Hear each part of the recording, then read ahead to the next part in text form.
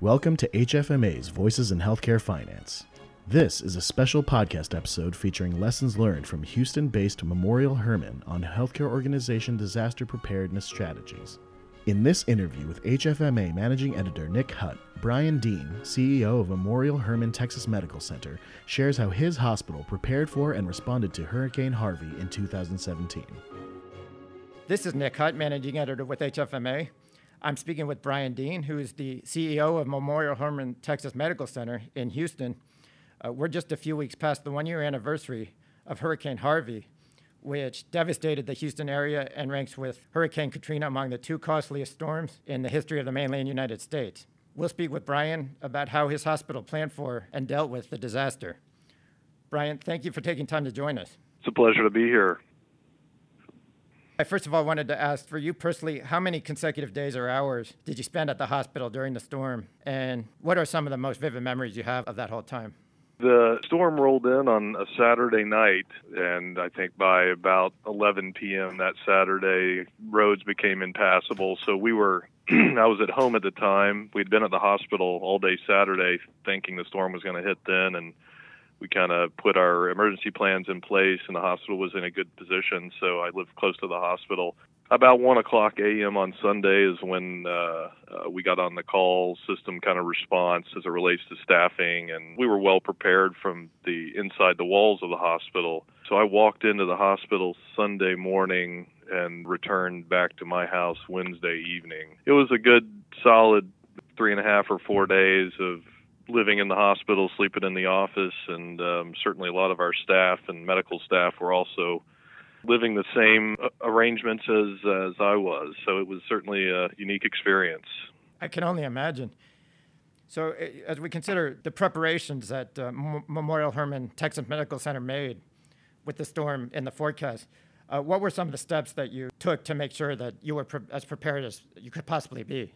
On a coastal city as Houston is, and having lived through a couple of other tropical events in the last 15 or 20 years, I think we've got a pretty robust process of preparing. And while you see the storm and you have that kind of visibility of what's coming your direction, you're never, I think, fully prepared. You can take the necessary steps. So, we were, as kind of the views of a fairly intense rain event, flooding event, we were planning to have food supplies that would last us 7 days. So, working with a lot of our vendors and our distributors to ensure we had medical supplies and food rations and everything that we needed. I think we were well prepared as it relates to infrastructure inside the hospital. Obviously, we had our staff on alert, and everybody is assigned to specific response teams or ride-out teams. So all those were in place, and we do that, obviously, the planning for that outside of hurricane season. So it was one of those elements where,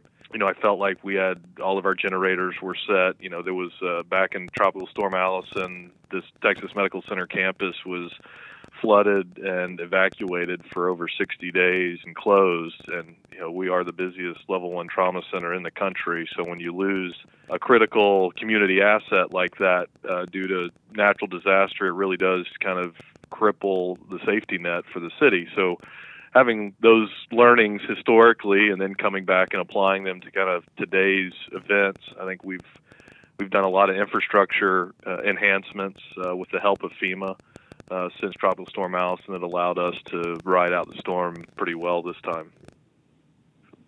Once the storm hit, how much of your response did you find was going according to plan, in contrast to anything that might have required you to adjust or even improvise?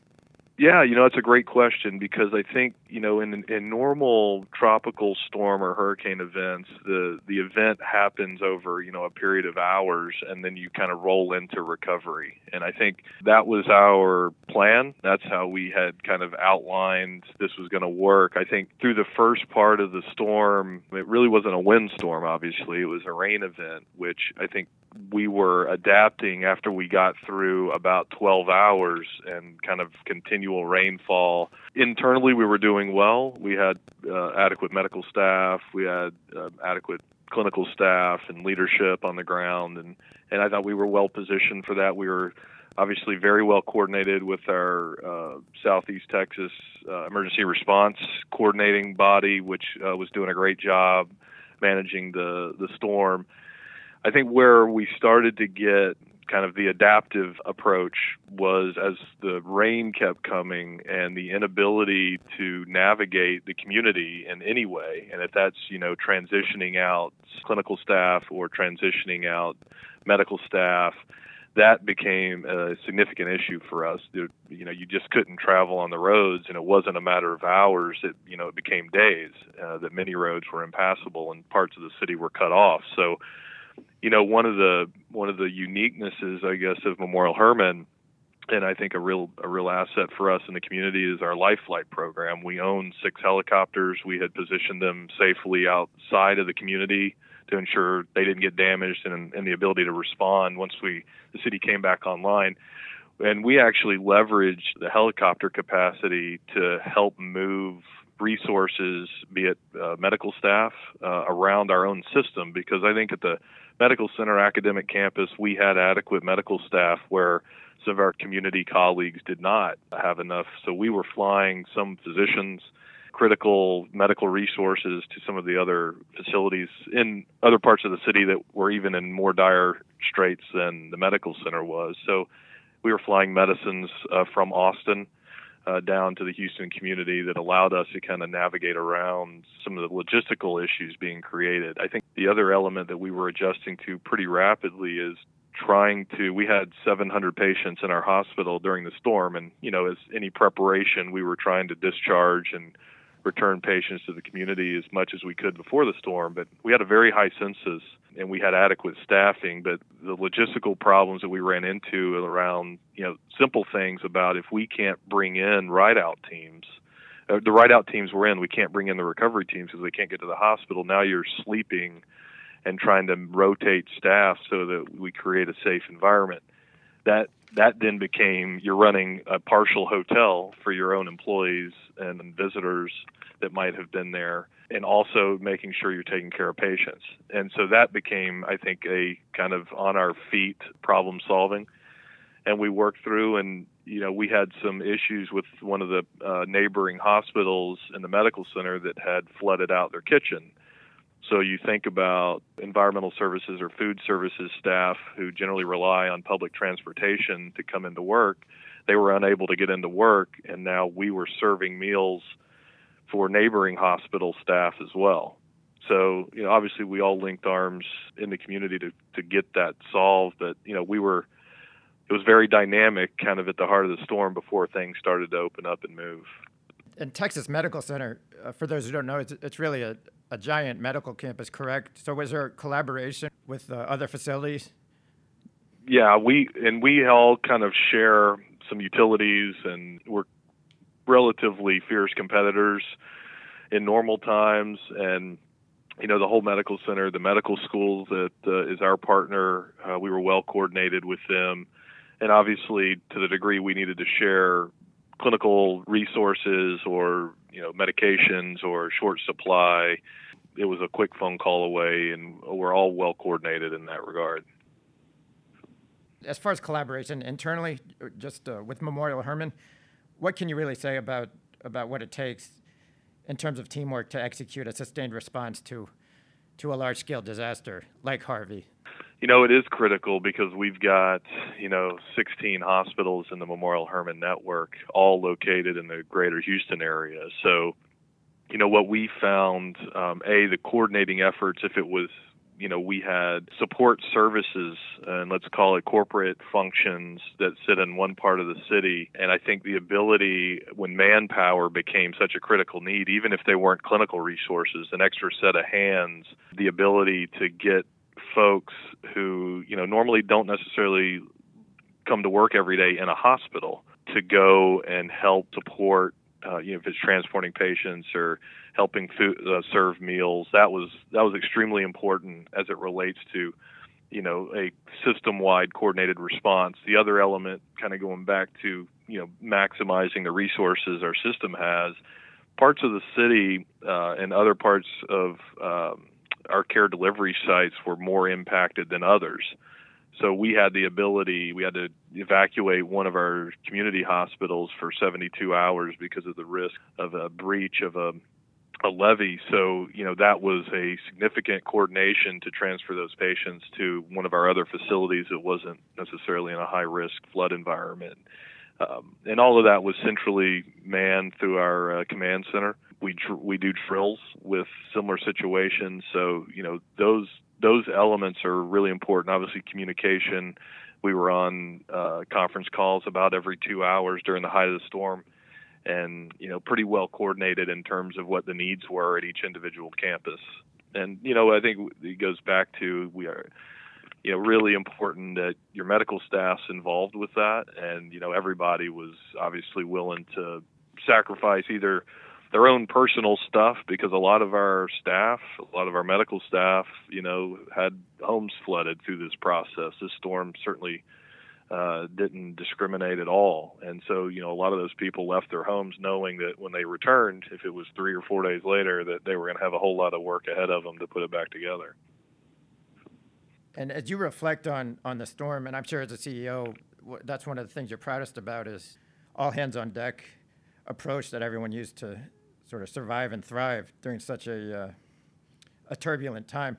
But as you reflect on the performance, what are you proudest of in terms of how the hospital overall conducted itself and performed during that time? Yeah, I think the willingness of obviously our staff to sacrifice for our patients. We had people, and there's videos that are out there of our nurses who were kayaking into work because they knew, that we needed the clinical help with the high census. I think that's something that you see kind of and obviously the staff and our clinicians are patients first, and you saw them kind of lay down what they had to do at home, put themselves perhaps in a little bit of harm's way to get into the hospital to take care of the patients. The other kind of, I guess, proud moment is that while we did carry such a large census in a fairly strained environment, we had no safety events at all. For both our staff, everybody remained safe. Our patients remained safe, and that I think is as an outcome measure that we're really proud of. But it also speaks to the preparation that you have to put into situations like this, because you don't want to compromise patient safety while you're also dealing with a natural disaster, and that's something that I think we did really well on. And conversely, you spoke about a lot of things that really can't be anticipated, no matter how much you prepare. If there is a next time, and hopefully there won't be, what would the hospital consider doing differently? I think if you look back at the ability to have the resources, the people lined up, I think knowing now that we've had 3 kind of 500-year floods now in the last 4 years. So the ability to get the logistics solved, and even you see some of the local governments and municipalities buying high water vehicles. And that's, I think the ability to have a more robust surge plan, maybe is the right word for staffing, that we've got the modes of transportation to go get people if we have, a major high water event that, is a 5-day duration again. And I think that the coordination with the local governments was well done through this process. I think through FEMA and other resources, I know that we're trying to gain access to technology or vehicles that will allow us to resolve some of the logistical issues that Harvey presented for us. And of course, obviously hoping we never have to pull them out of the garage. But that's something I think going forward that we have to look at staffing in the long run. The other element, we had the opportunity to meet with some folks from CMS after the storm as they were here helping us recover. There are, and especially in the Texas Medical Center, it's not just the Memorial Hermann campus, but also our colleagues down the street, is that we provide such a high quaternary level of care that require really specialized clinicians, and the ability, if you now have a smaller pool of individuals that can care for the specialized group of patients, that then becomes a little bit more of a broader issue if you have staffing problems where people can't get to the hospital. And yeah, we were fortunate. We had a lot of our colleagues around the country were obviously reaching out, asking for if they could help in any way. And, we ended up taking up some offers from folks around the country for neonatal ICU nurses, as an example. And those people were gracious enough to come help us staff during the kind of recovery phases of the storm. So, that's something where I think that a national coordinating effort is helpful. And obviously you had the storms in Florida that were right behind Harvey that also kind of put pressure on the national response as well. But, all of those are good learnings as we prepare for what will be the next storm at some point in the future. I heard your presentation on this very topic at our HFMA's conference in late June, and your co-presenters were with Orlando Health and University Medical Center of Las Vegas. Both of their hospitals had to deal with the aftermath of the two worst mass shootings in U.S. history. So are there any lessons that you can carry over from your response to Hurricane Harvey that might also apply to a different type of disaster or emergency scenario where maybe you wouldn't have as much or any advance notice? It's all about preparation on any type of disaster preparedness. And I think obviously, as you referenced, if you have a natural disaster like a hurricane, you see it coming, you have time to prepare, and you've actually done those before, right? Because we've had storms before. I think what's unique about the Pulse nightclub and the Las Vegas shooting, and intriguing to hear their events as well, is, that's a very real-time issue where you're responding and reacting without the same amount of time to prepare. I think as we've learned from those type of events that our work in terms of drilling inside the hospital, if it's for, mass casualty situations, active shooter scenarios, which are things that are new, I think, to our space. We haven't, those, if you go back in time in healthcare, it was kind of like the fire drills that had to be done every week was about the extent of the drilling that took place. And just with the evolution of the world around us, requires hospital leaders to think differently in terms of how we have to prepare our organizations for the unexpected. You could walk that forward into now kind of cyber attacks as it relates to, our reliance on the electronic medical record. What happens if, and drill for those things. And, you can only prepare enough for unplanned events, and then it becomes, executing upon the plan. And I think in real time, as with storms, and I think with the Orlando and Las Vegas shootings, you've planned and you've drilled, and then you're kind of making real-time decisions as the dynamics change around you during the height of the event. Healthcare has taken a fairly strong leadership position, I think, in this, and obviously ensuring that our patients and employees and physicians are safe inside our own hospitals during these events. But obviously we're such a critical first responder, so to speak, in these events that we have to be at the top of our game during those scenarios. And I recall you mentioning that level 1 trauma centers drill together on various types of scenarios. Is that right? That is right. There's a lot of coordination, and the folks in Orlando, who obviously have a very busy level 1 trauma center, and our trauma center here, we do a lot of knowledge sharing, also do drills together. They come here to observe ours. We go there to observe theirs, to learn, to give them feedback. They give us feedback such that, it is coordinated. I think the trauma world is a fairly small fraternity of hospitals and physicians in that space. And I think we're certainly well aligned in trying to make sure we get the outcome we desire from any type of event. And I think that's important. It's a critical success because, again, the ability to gain knowledge and experience from what others have gone through is important because, there will be some day that perhaps that situation occurs in your hospital. Absolutely. Brian, thank you very much for sharing your experiences and your insight. And we thank you for joining us on the podcast. It's my pleasure. Thank you very much. Keeping up with trends in consumerism and disruptive innovation is critical to improving health outcomes and your organization's financial performance. The good news is you don't have to face these challenges alone. At this year's Revenue Cycle Conference, you'll collaborate on key takeaways and come away with strategies and tactics to make your organization's revenue cycle more accurate, efficient, and patient-focused. Register now at hfma.org/RCC and join us in Denver, October 21st through the 23rd. Voices in Healthcare Finance is produced by the Healthcare Financial Management Association. Sound editing is by Julian Suga. HFMA's president and CEO is Joe Pfeiffer. Please rate, review, and subscribe to our podcast, and don't forget to tell a friend or colleague if you like what you're hearing. If you're a healthcare provider with a story to share, or if you'd just like to get in touch with our team, you can email us at podcast@hfma.org. We'd love to hear from you.